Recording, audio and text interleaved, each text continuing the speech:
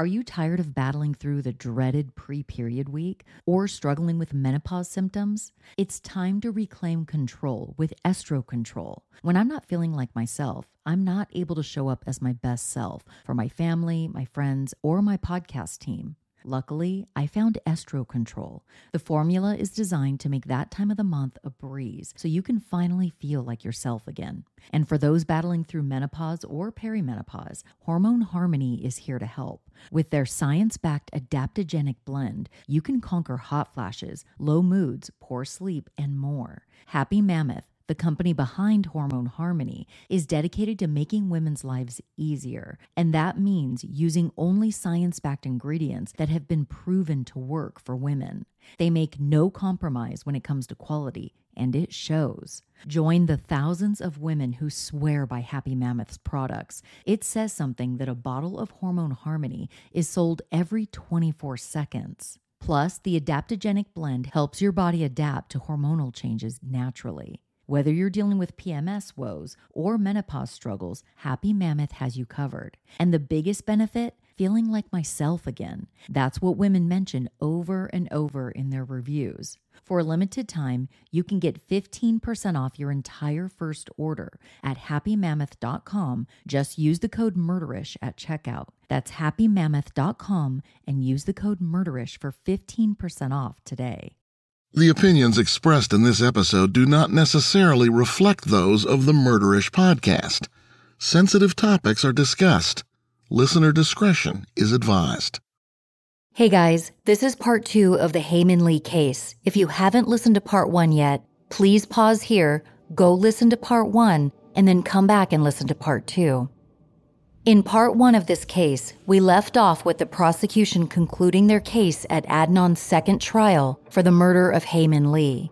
The state called numerous witnesses to testify. One of the most notable was Abe Warnowitz, an AT&T engineer who testified regarding cell phone calls made from and received on Adnan's cell phone, which was in Jay's possession on the day Hae went missing. The jury also heard from the state's star witness, Jay Wilds, who testified that Adnan told him he killed Hae and convinced him to help bury her body. Though some of the calls Jay testified about seemed to show up in the right place on Adnan's cell phone call log, some of his sworn statements were contradicted by other witnesses' testimony, as well as his own statements to law enforcement. As the defense began presenting their case at trial, everyone likely believed that this case was nearing its end. The trial would come to an end soon, but this case was far from over. In time, the world would come to know Hae Min Lee and Adnan Syed's names as the case was highlighted on a wildly successful podcast called Serial. After Serial was released, new information came to light that called into question numerous aspects of the case, from potential missteps or misconduct in the investigation to possible mistakes and wrongdoing on behalf of the defense and prosecution. Today, Hae Min Lee's murder case is arguably one of the most well-known and debated cases in modern history. This is Jamie, and you're listening to Murderish. Join me as I walk you through part 2 and the conclusion of the Hae Min Lee murder case.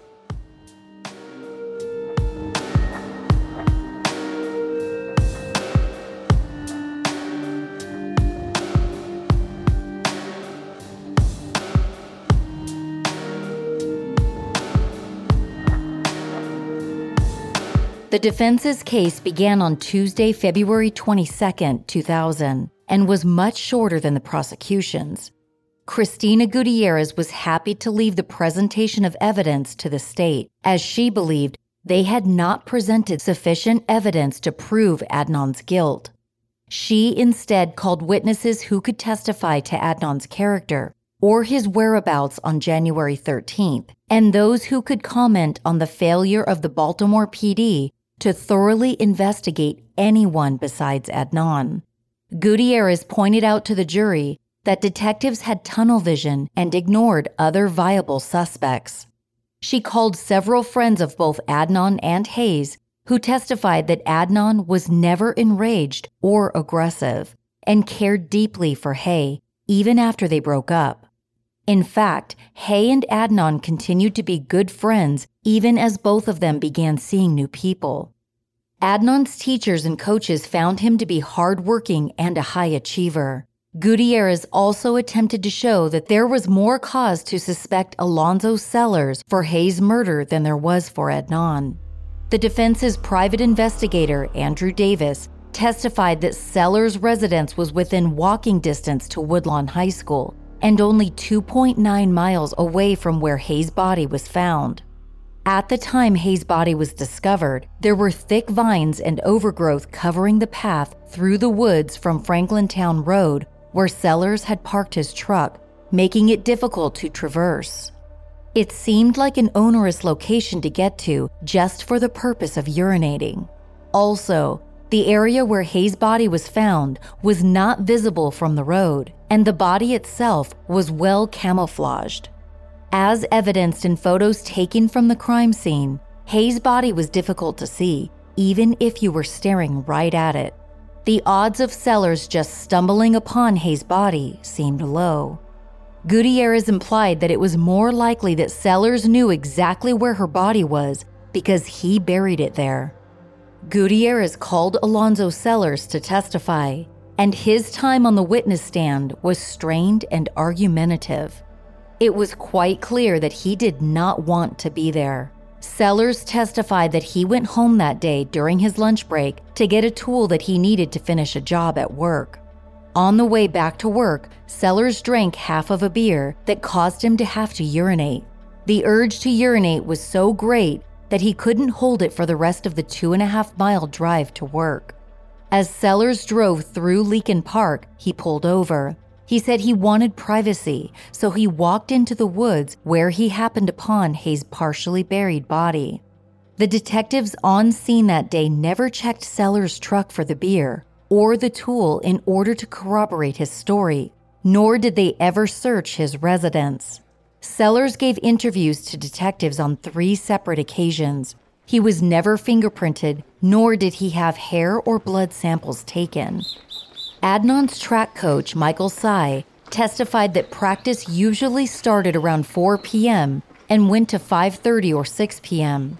Everyone on the team was expected to be there every day, and if they didn't show up, they would be warned and then held from running in meets.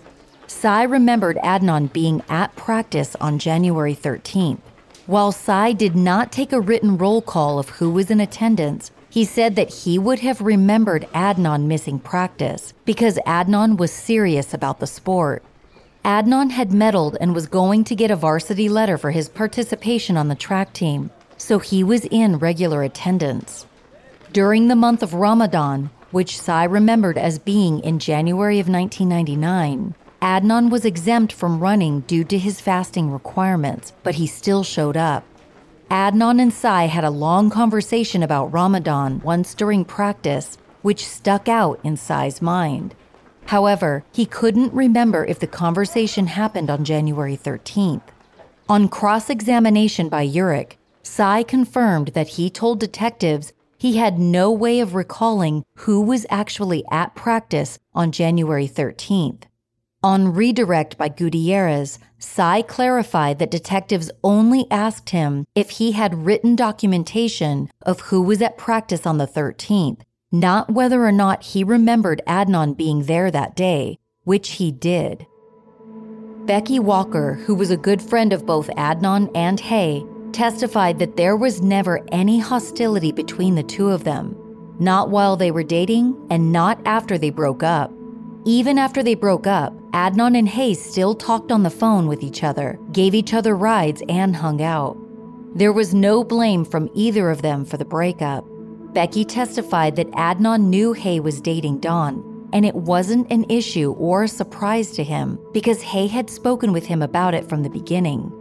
Becky said Adnan was talking to other girls and was looking to date too. After Hae went missing, Becky said that Adnan grew increasingly concerned as the days went on. She said that after Hae's body was found, Adnan became depressed, so much so that his performance in school declined. Becky told the jury that Hae never told her about any fights or stresses with Adnan leading up to her disappearance. Gutierrez honed in on the point that Adnan was always in Hae's car, even after the breakup. Therefore, he wouldn't need to trick Hae in order to get into her car or to get a ride, as the state had claimed. Becky wrote her thoughts about Hae and Adnan in a journal after Hae's body was found, and she turned it over to detectives after they questioned her. But once detectives had the journal, they never spoke to Becky again. By calling this fact out, Gutierrez was attempting to show that by disregarding the journal, detectives willfully ignored positive character evidence about Adnan. On cross-exam, Murphy asked Becky if Adnan was possessive. Becky said no, she had never witnessed that, and Hae had never said that about Adnan. Hae had only complained once that she was used to being independent and wanted some space. However, according to Becky, Hae quickly changed her mind about that. Adnan's father, Syed Rahman, testified about Muslim customs of prayer and fasting during the holy month of Ramadan.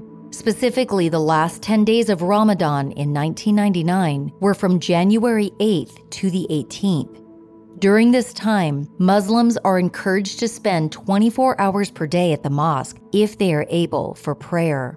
Although he could not be there 24 hours per day, Syed did go to prayers every night with Adnan on those last 10 days. Prayers were from approximately 8 p.m. to about 10:30 p.m. In fact, Adnan was chosen to lead prayers on January 14th. It was considered a great honor and was a very proud moment for Syed, so he remembered it well. He also remembered the moment because Adnan had to recite prayers in Arabic, which he did not speak, and it required a lot of memorization. Adnan practiced at the mosque in the evenings on the 3 or 4 days leading up to the 14th, including on January 13th. Syed also stated that he knew Adnan had a cell phone and that he'd been saving up for it. It wasn't a last-minute decision, and he had permission to get the phone. On cross-examination, Syed told the jury that he was aware that the cell phone was billed to another person, a community member of the mosque. He also reiterated that Adnan was with him at the mosque every night of Ramadan, including the 13th, when the state claimed that he was burying Hae's body. Saad Chaudhry, Adnan's best friend, testified that the two of them met at their mosque, and they became close friends after that. Saad said that Adnan was at the mosque more often than he was, including the day that Adnan led prayers on January 14th. Saad said that being chosen for such an honor meant that Adnan was well respected by members of the community. Saad testified that he was aware that Adnan and Hae were dating. In fact, it was actually quite common for the young Muslim men to date, even though it wasn't encouraged. Saad said he wasn't surprised when Adnan and Hae broke up in December of 1998 because Adnan had been showing interest in other girls around that time. On cross-exam, Saad told the jury that Adnan and Hae were sexually active and sometimes went to the parking lot of Best Buy or to hotel rooms to have sex. Saad also testified to having the same cell phone that Adnan had, the only difference being the cover it had over the dial pad. He said that Adnan's phone had a speed dial function, which could be activated easily and would dial a phone number automatically, something commonly referred to as a butt dial. The defense called Detective Ritz to testify about his interactions with Adnan and Jay. Ritz told the jury that Adnan always returned his calls promptly and answered all of his questions. During the interview with Adnan on January 26th, with Adnan's father present, Ritz said that Adnan answered all of his questions and was very cooperative, even though he seemed to be a bit uncomfortable talking about his relationship with Hae in front of his father. Ritz said that after he arrested Adnan on January 28th, he continued to be cooperative. In contrast, when Ritz dealt with Jay, he was often not forthcoming with information, and each time Jay was interviewed, more and more inconsistencies arose. On cross-examination, Ritz said that even though Jay lied about things, It was not because his overall story was untrue. It was because Jay was trying to protect his friends and family from getting involved in a murder investigation. Ritz also said on the stand that Alonzo Sellers, who found Hae's body, was fully investigated and ruled out as a suspect. Jay's girlfriend, Stephanie McPherson, was not called to testify. If Gutierrez had called Stephanie to testify, she could have questioned her about an interview Stephanie participated in with Detective Ritz on April 7, 1999, which directly contradicted both Jay and Jen's testimony. In that interview, Stephanie said that on January 13th, she had an away basketball game and did not arrive home until after 10 p.m. She said she did see Jay that night, but it was between 10 and 11 p.m., not between 8:30 and 9 p.m., as he and Jen testified. She also told Ritz that Jay did not have any gifts for her. She said that Jay did not give her any birthday presents until the following day, which was in contrast to Jay's testimony. Adnan wanted to testify on his own behalf, but Gutierrez decided against it. The defense rested their case without Adnan taking the stand.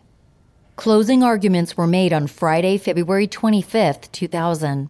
For the prosecution, Murphy did an excellent job painting the picture of a calculated and brutal murder for the jury. She used descriptive words and jarring phrases to affect them on an emotional level, calling Hae's murder a crime of pride. She described for the jury that Adnan must have seen the disapproving face of his own mother as he looked into Hae's eyes while he squeezed the life from her.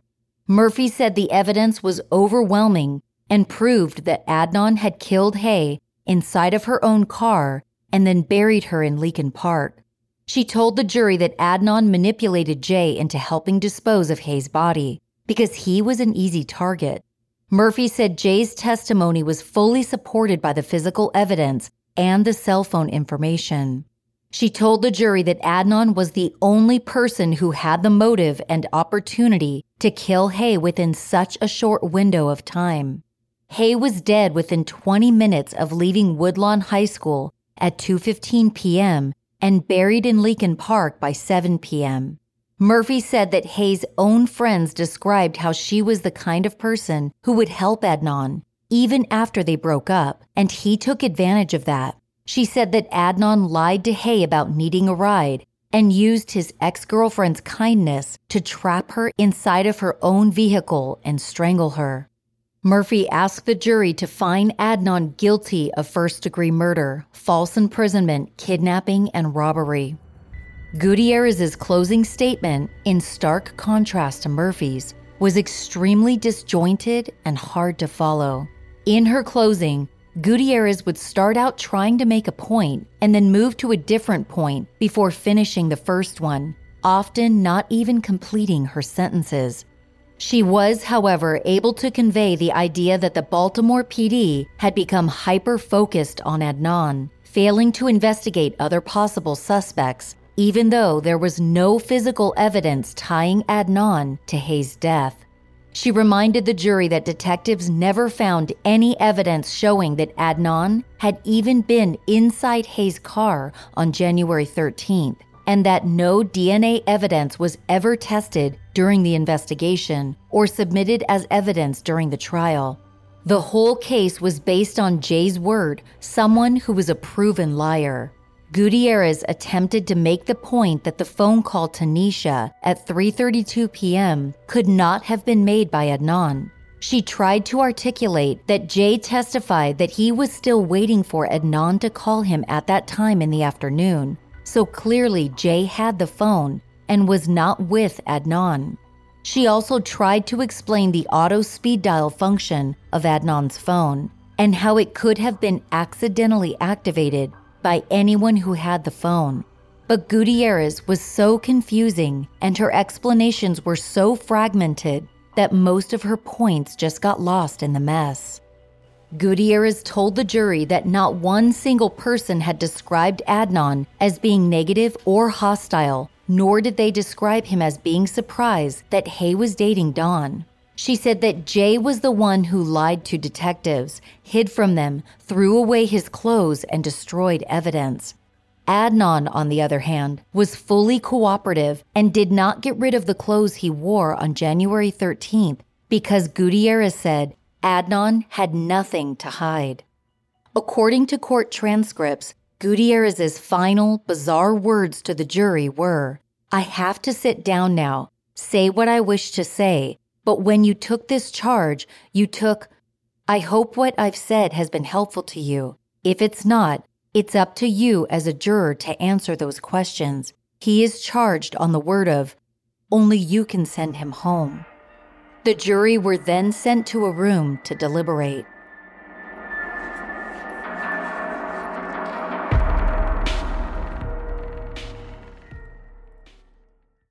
Shout out to Astapro for sponsoring this episode and providing us with free samples.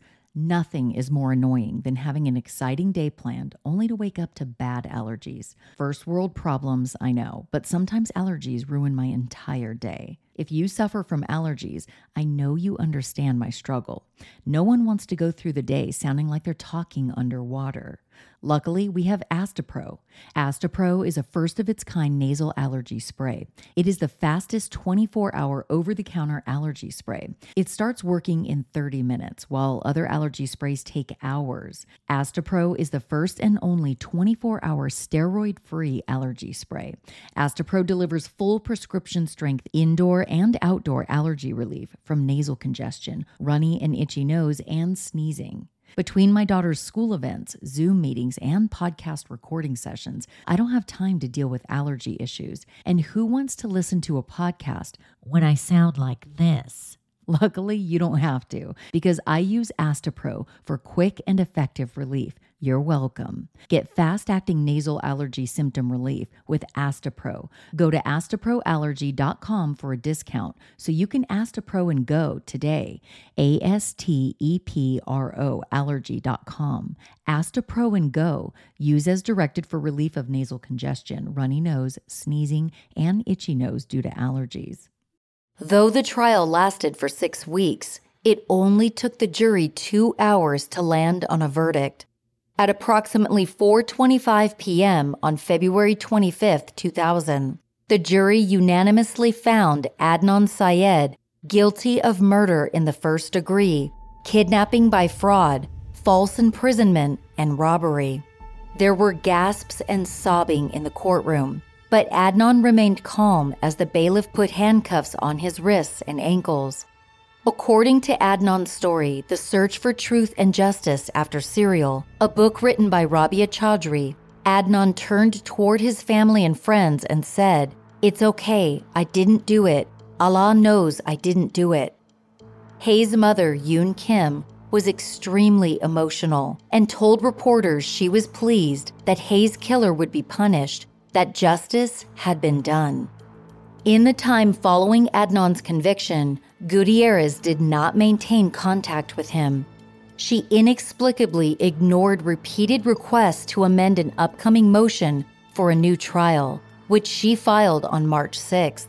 She also refused to schedule mitigating witnesses for Adnan's sentencing hearing.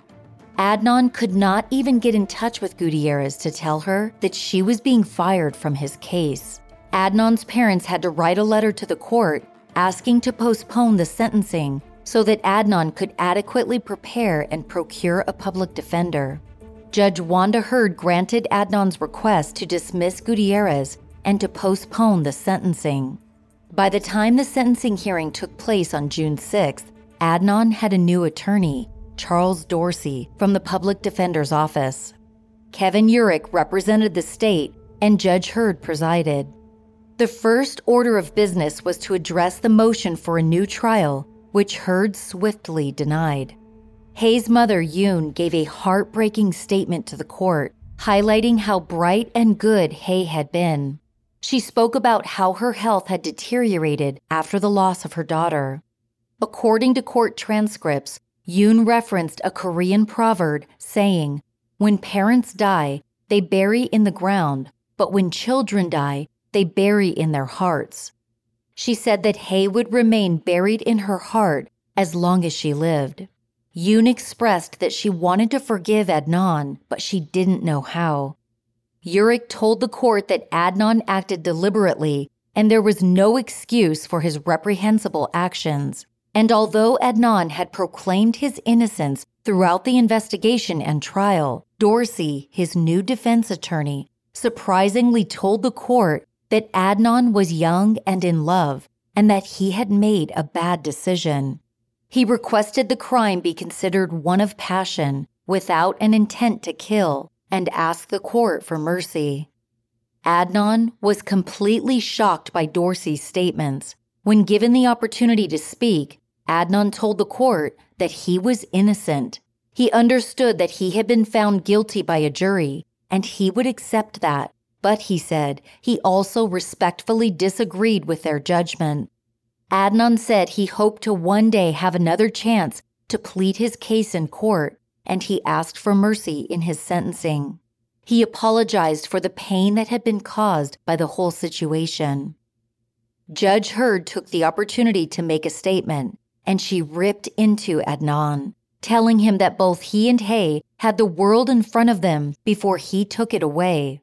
According to a June 7, 2000 article in the Baltimore Sun by Caitlin Frankie, Judge Heard accused Adnan of using his intellect and popularity to manipulate everyone around him, saying, "Even today, I think you continue to manipulate even those who love you." She then sentenced Adnan to life in prison plus 30 years. In the year following Adnan's conviction, in May of 2001, Adnan's original attorney, Cristina Gutierrez, was disbarred by consent by the state of Maryland. She cited numerous health problems, including multiple sclerosis and diabetes, which she had been suffering through during Adnan's trial.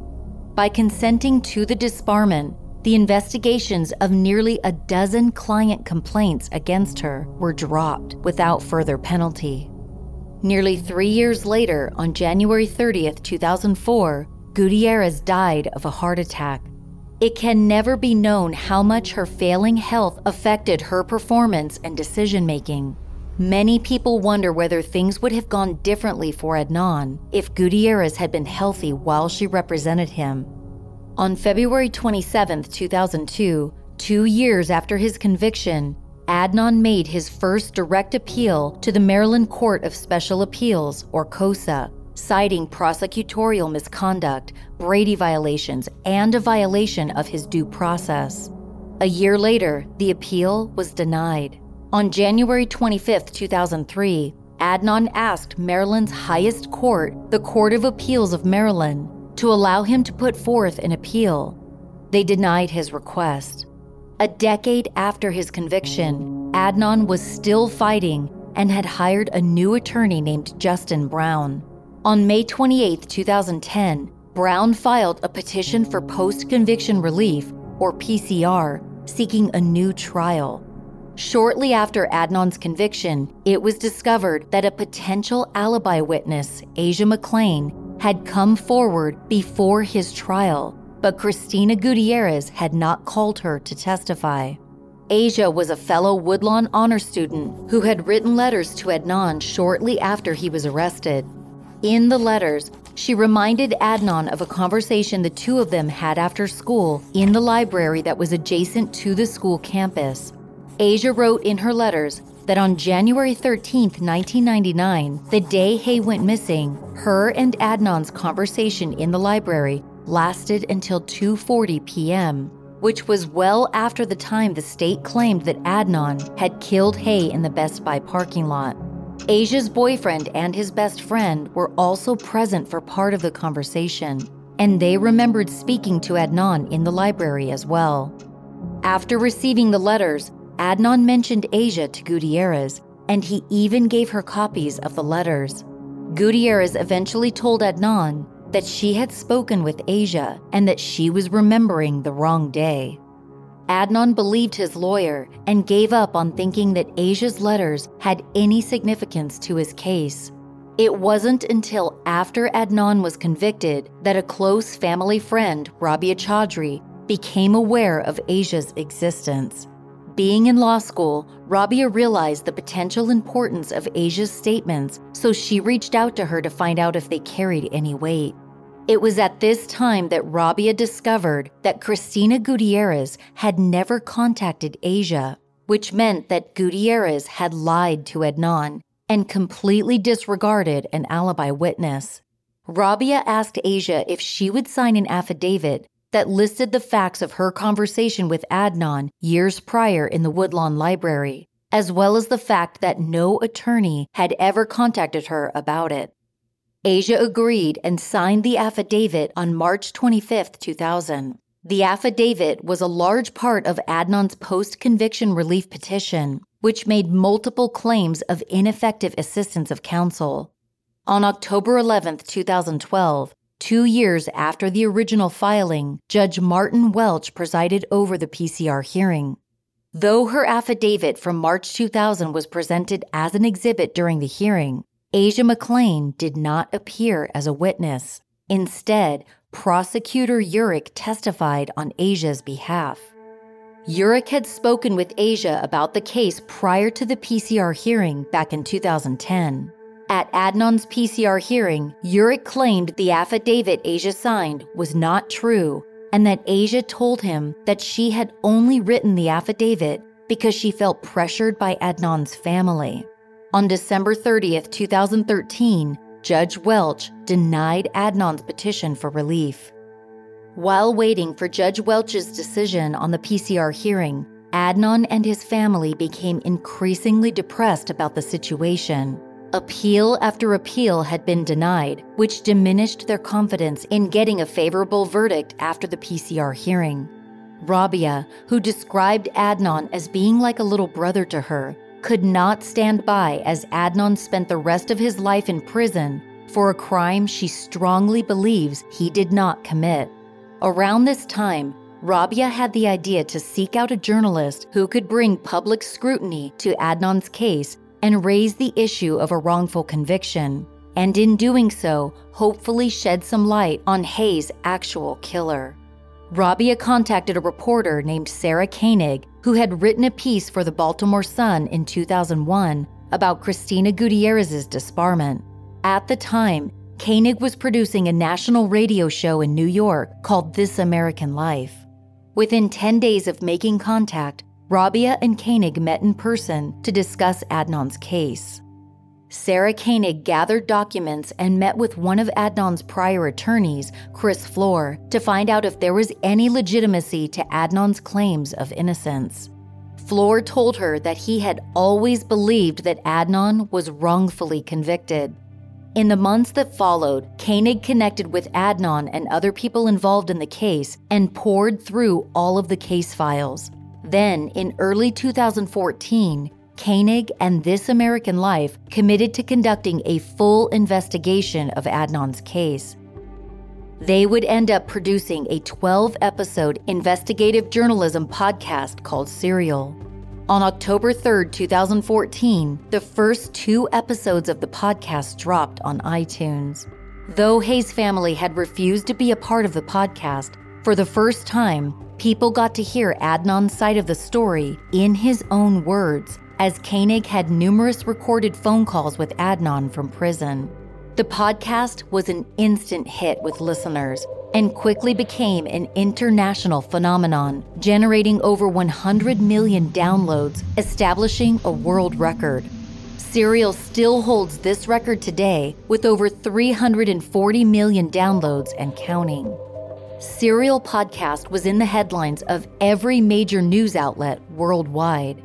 It was so popular that podcasts about the podcast began popping up and social media exploded with posts about Hae and Adnan.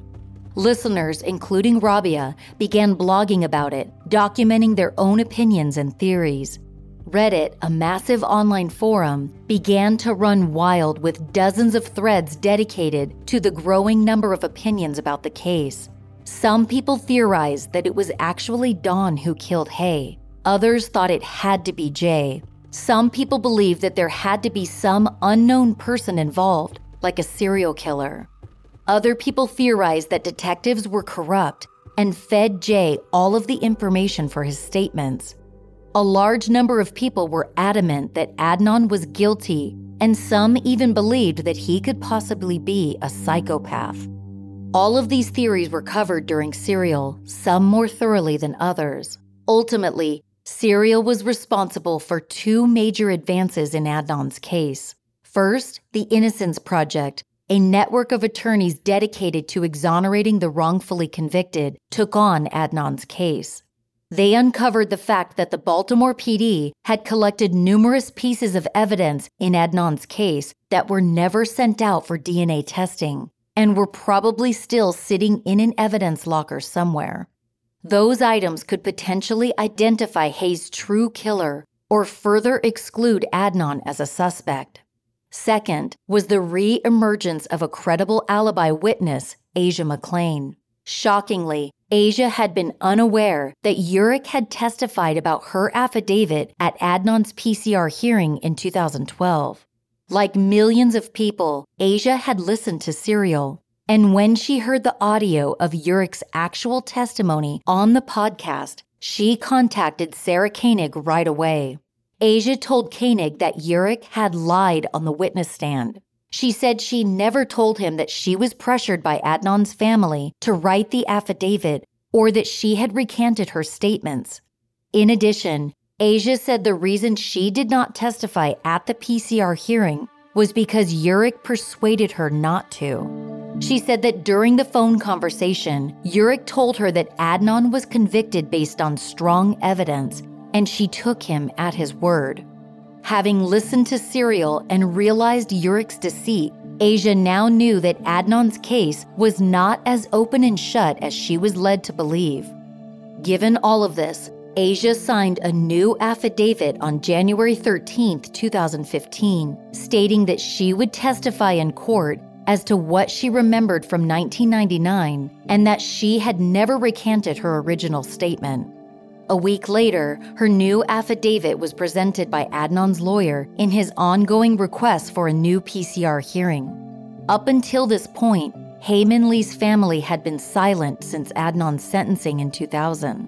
But when Serial debuted, they broke their silence and publicly denounced the podcast, saying that it was an inaccurate portrayal of what really happened. According to a 2016 article by Wills Robinson for DailyMail.com, Hae's family chastised Serial fans for defending a guilty man, saying, "Unlike those who learn about this case on the internet, we sat and watched every day of both trials, so many witnesses, so much evidence." Clearly, Serial struck a nerve with anyone who listened to it. The podcast was absolutely polarizing. Between June and October of 2015, Justin Brown submitted several other motions to the Baltimore City Circuit Court to reopen Adnan's PCR proceedings. Included in Brown's submissions were key pieces of new evidence, one of which was a fax cover sheet from AT&T that had been part of the cell phone tower information subpoenaed by Baltimore PD detectives. The cover sheet, which was inexplicably never mentioned by either the prosecution or the defense during trial, contained instructions entitled "How to Read Subscriber Activity Reports," and it noted very plainly, outgoing calls only are reliable for location status. Any incoming calls will not be considered reliable information for location. This new information completely undermined the cell tower evidence used by the prosecution to convict Adnan. Every single call used by the prosecution to show Adnan's location at key points of their timeline, especially the calls in Leakin Park, had been incoming calls. Also submitted by Brown was an affidavit from the state's own expert cell phone witness, Abe Warnowitz. In the affidavit, Warnowitz acknowledged that he was never shown the AT&T fax cover sheet and that if he had seen the instructions, it would have changed his testimony. On November 6, 2015, in light of all the new information, Judge Welch ordered that the PCR hearing be reopened. The hearing began in February of 2016, with the state represented this time by prosecutor Thiru Vijnaraja. Several witnesses testified, including Asia McClain, who was reportedly very poised on the stand. Abe Warnowitz's affidavit was also presented during the hearing. June 30th, 2016 brought major news in Adnan's case. 16 years after Adnan was found guilty of killing Hae Min Lee, Judge Welch vacated his conviction and ordered a new trial.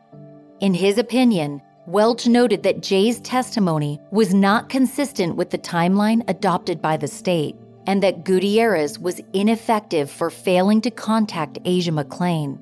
According to a 2019 article for Bustle.com written by Taylor Maple, during the hearings, Hae's family wished people would focus on Hae instead of Adnan. They said the hearings reopened wounds few can imagine. It remains hard to see so many run to defend someone who committed a horrible crime, who destroyed our family, who refuses to accept responsibility. We believe justice was done when Adnan was convicted. The state reacted by filing an appeal to Judge Welch's ruling, and on August 12, 2016, an order was issued to stay the new trial pending further appeals. There were multiple appeals and briefs from both the state and Adnan's attorneys, but eventually, COSA heard oral arguments in June of 2017. The panel of 3 judges announced their ruling on March 29, 2018.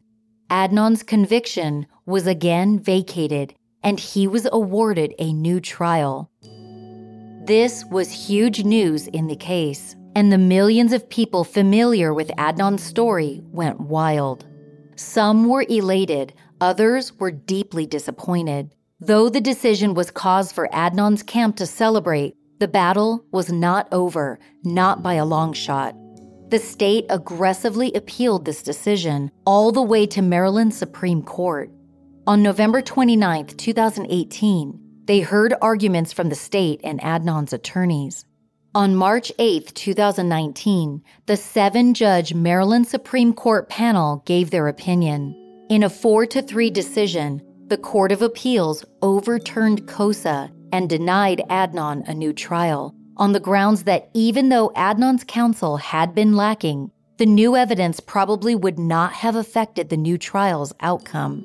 Justin Brown, Adnan's attorney, immediately filed a motion to reconsider, but it was denied. Adnan would not receive a new trial unless the United States Supreme Court stepped in. In August of 2019, Adnan's attorneys filed a petition with the U.S. Supreme Court. In addition, multiple organizations, as well as 39 wrongfully convicted individuals, also filed briefs supporting Adnan's request for a new trial. Even so, the Supreme Court denied Adnan's petition to be heard, which meant that the Maryland Court of Appeals ruling would stand as the final word. Adnan was not entitled to a new trial. Jay Wilds, the state's star witness, had been contacted to take part in Serial, but he refused. On December 29, 2014, however, Jay suddenly came forward to give an interview to The Intercept. In the article, written by Natasha Vargas Cooper, Jay revealed a whole new version of events for January 13, 1999. His main points were that Adnan told him about his plans to kill Hae several weeks before he actually killed her, not just the day of. Jay now said that Best Buy was not the location where he saw Hae's body in the trunk of her car, because Adnan did not have a car with him at that time. He said Adnan did tell him that he had killed Hae in the parking lot. Jay said he and Adnan went to Christie's house between 3 and 4 p.m., several hours sooner than he had stated in his trial testimony. He said that Adnan did not show him Hae's body in the trunk of her car until sometime after 6 p.m., and it happened in front of his grandmother's house, and the burial did not take place until after midnight, after both Jay and Adnan dug a hole together for 40 minutes.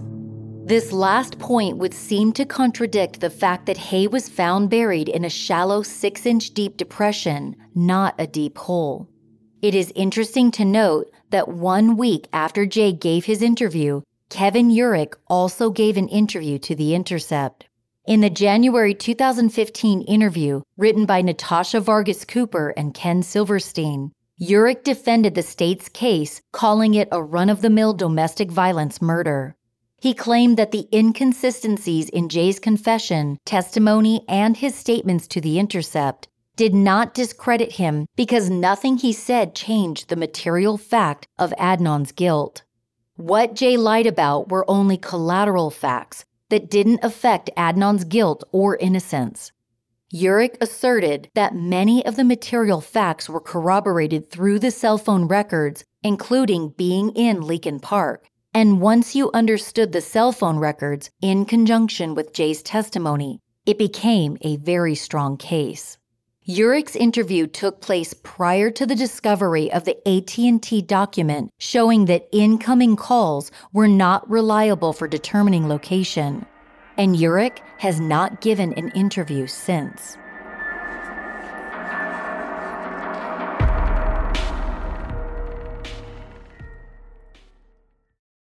Back when Serial was first released in 2014, Rabia Chaudhry was one of the many people who began blogging about each episode.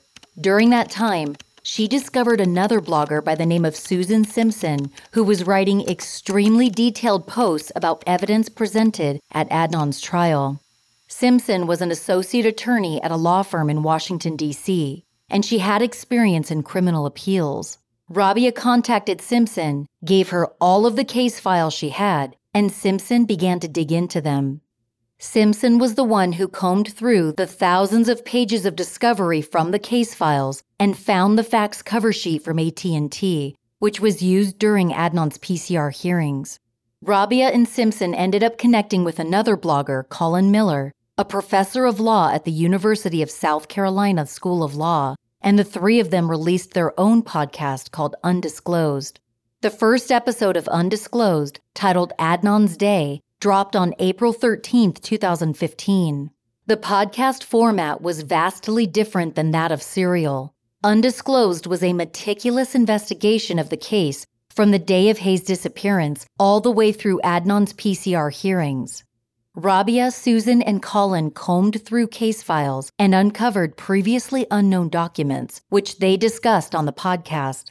One important piece of information that was uncovered was the existence of a memo written for the prosecution on August 24, 1999, by a woman named Mandy Johnson, a self-professed expert on Middle Eastern culture. In addition to being the founder of the Anihi Group, an investigative research company, Johnson was also a friend of Hae's uncle, who hired her as soon as Hae went missing. The document, entitled Report on Islamic Thought and Culture with emphasis on Pakistan, showed extreme prejudice toward Muslims. In the document, Johnson stated incorrectly that Adnan was Pakistani, and as such, he would kill an infidel like Hae for disgracing him, that killing her would not only be encouraged but fully expected in his culture.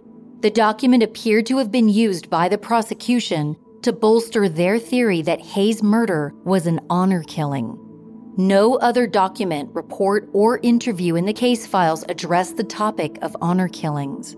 In addition to uncovering documents, Undisclosed proved through extensive research that there was no wrestling match on the day Hae disappeared, which called into question the memory of several of the state's witnesses. With no wrestling match happening on the day that Hae disappeared, it seems clear that she was planning to see Dawn after school and then go to work, according to witnesses. The Undisclosed team also found evidence in the case files to suggest that Jay spoke with detectives much earlier than the Baltimore PD had documented, which could suggest there was an opportunity to fabricate statements prior to any on-record interviews. They also discovered possible evidence of detectives coaching Jay throughout his taped interviews. In one episode of the podcast, the Undisclosed team played audio from one of Jay's interviews with detectives. During the interview, Jay seems to not recall certain details of the story. Then, a tapping noise can be heard, and suddenly, Jay remembered the detail and got back on track with the story. The audio seemed to suggest that detectives would tap on the table or some other object anytime Jay said something that didn't fit their narrative. The undisclosed team posted all of the case files and documentation on the podcast website, inviting listeners to take a look at the files for themselves. They also discovered shocking history about the detectives involved in Adnan's case, specifically McGillivray, Ritz, and Massey. Each of them had multiple homicide convictions overturned throughout the years. The suspects in those cases were exonerated based on fabricated witness statements and faulty interview techniques, the details of which were strikingly similar to what happened during Hae's murder investigation. Also highlighted on the podcast was Dawn's alibi and timesheet for the day Hae went missing. Hae's boyfriend, Dawn, claimed to have been working from 9 to 6 p.m. the day that Hae went missing. It was later discovered that his timesheet contained striking discrepancies and had likely been falsified by his mother, who was the manager at the Hunt Valley LensCrafters, where Dawn said he was filling in for a coworker. Given this new information, it seemed likely that Dawn had not been working that day, begging the questions, why would Dawn lie about his whereabouts? And if he wasn't at work, what was he doing that day and evening? The undisclosed team also brought up the fact that Dawn never tried to call Hae after she went missing. They were dating at the time and had plans to hang out. The team found it odd that Dawn would not call his girlfriend after finding out that she had missed her shift at work and after being told by detectives that she was missing. Since chronicling Adnan's case, Undisclosed has gone on to feature many wrongful conviction cases and has helped to get some of those convictions overturned. In 2015, due in large part to Serial and Rabia's book called Adnan's Story: The Search for Truth and Justice After Serial, Academy Award-nominated filmmaker Amy Berg became aware of the case. She began filming a 4-part HBO documentary called The Case Against Adnan Syed, which concluded filming in 2018 and aired in 2019. The documentary covered much of the same aspects as Serial, but also chronicled Adnan's PCR hearings as they were happening. Private detectives were hired to search for new evidence and to take a fresh look at the original files. They investigated Hae's car and the likelihood of it actually being parked for 6 weeks in the spot where it was recovered, as Jay claimed during his interviews with detectives. The private investigators examined original evidence photos of Hae's car in the parking spot and interviewed residents who lived near the parking lot at the time the car was found. They also enlisted the help of a turfgrass physiologist to help them determine whether it was plausible for Hae's car to have been left in that parking spot for several weeks. Based on the PI's examination, it was determined that Hae's car was probably only in that spot for about a week at most. In photos of Hae's car parked in the location, you can see what appears to be green grass blades on the rear tires of her car. In addition, there appears to be green grass underneath her car. In contrast, the grass underneath the vehicle parked next to Hae's car is dead and brown. The argument is that if Hae's car was parked in that location for 6 weeks, as Jay claimed, the grass underneath it would be dead and brown, which was the case with the car parked right next to Hae's. In the HBO docuseries, Berg re-interviewed several key witnesses from Serial, most notably Christy Vinson. Berg showed Christy her actual conference schedule and class from UMBC, January 1999. In contrast to her testimony at Adnan's trial, Christy did not have a conference on January 13th. It had been a different day altogether. She also had a class that evening, which according to Christy herself, she must have attended, otherwise she would not have passed the class. Christy was visibly distraught when she realized she must have been remembering the wrong day in her testimony, not the day of Hae's disappearance.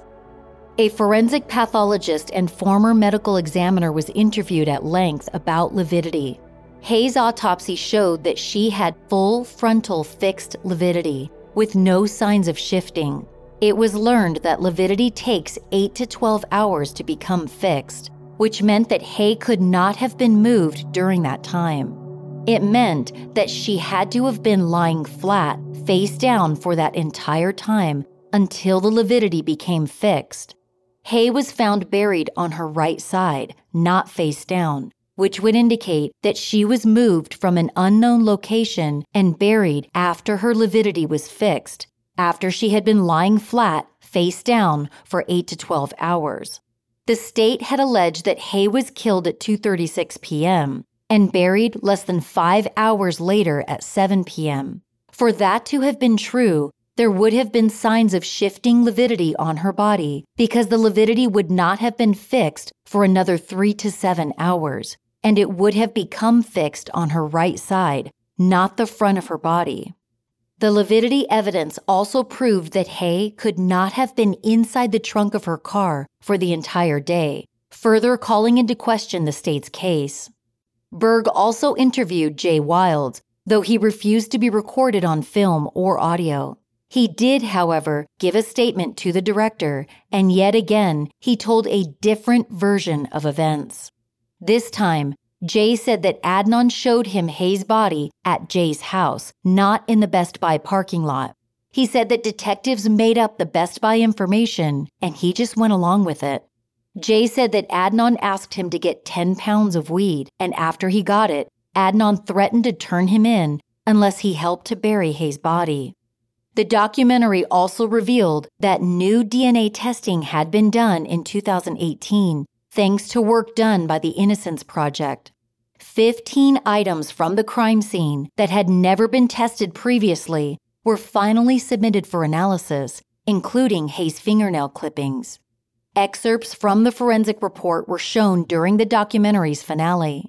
The excerpts revealed that none of the recovered DNA evidence matched Adnan. Also included in the finale was the revelation that the state had offered Adnan a plea deal prior to the final ruling on his new trial. If he pled guilty to the murder of Hae Min Lee, he would only serve 4 more years and then be released. Adnan turned the deal down, saying he could not confess to something he did not do. Adnan's supporters believe this speaks volumes. If Adnan had taken the deal, he would be out of prison or be very close to being free today. Instead, he chose his truth over freedom. Today, Adnan remains incarcerated in the North Branch Correctional Institution in Cumberland, Maryland. He's been in prison for 22 years. The day he was arrested at his home in 1999 was the last day Adnan would ever be free. Adnan, now 40 years old, still has some legal options to explore, according to a source close to the case. 2019 was the last major event in Adnan's case, when his conviction was reinstated. Although this must have felt like a huge blow to him and his supporters, Adnan has a new legal and investigative team who are continuing to work vigorously behind the scenes. In Adnan's previous appeal, his legal team argued 2 issues: his alibi and the cell phone evidence. According to the same source, there are numerous other issues Adnan's team have not had the opportunity to raise in court. Among those issues are DNA and forensic testing, which was last done in 2018, none of which has been matched to Adnan. In April of 2021, Maryland passed the Juvenile Restoration Act, banning life sentences for people convicted of crimes that occurred when they were juveniles. The legislation is applied retroactively, meaning that anyone who has served at least 20 years for a crime that occurred when they were a juvenile may petition the court for a sentence reduction. Adnan falls under this category, so it's possible that his legal team will petition for him to be resentenced under this new law. The millions of people who follow this case will have to wait, impatiently I'm sure, for a few more months to find out which issues Adnan's legal team will decide to raise and whether they'll petition for resentencing under the new Juvenile Restoration Act. Adnan's legal team are due back in court later this year. And what should happen when Adnan goes back to court? Does he deserve a new trial in light of all of the information and evidence that has been discovered since Serial? Many people believe the answer to that question is a definite no, that the state presented a strong case backed by powerful witness testimony and indisputable evidence which proved Adnan's guilt. They believe the validity of his conviction withstands all the years of intense scrutiny, and it's time to end the battle once and for all. Yet many other people believe that Adnan had nothing to do with Hae's murder, and an innocent young man has grown into adulthood behind bars unjustly. No matter the outcome of Adnan's next court appearance, it seems clear that no other case in recent history has divided the public more intensely than this one. What tends to get lost amid all of the social media posts and public conversations about this case is the fact that Hae Min Lee was cruelly taken from this world. Her life, her memory, and her legacy deserve to be remembered. Woodlawn High School students and staff helped to do just that when they planted 2 trees in Hae's honor in 1999. An evergreen tree to the rear of the school, which marked her favorite spot to relax, and a cherry tree in front of the school with a plaque that read, "In memory of Hae Lee, a member of the class of 1999. Whether justice has been done or justice is yet to be done, Hae Min Lee told the world what should be done when she made a plea on the first page of her diary over 20 years ago. Hae Min Lee wrote, "Do love me and remember me forever, since I'll always love you all."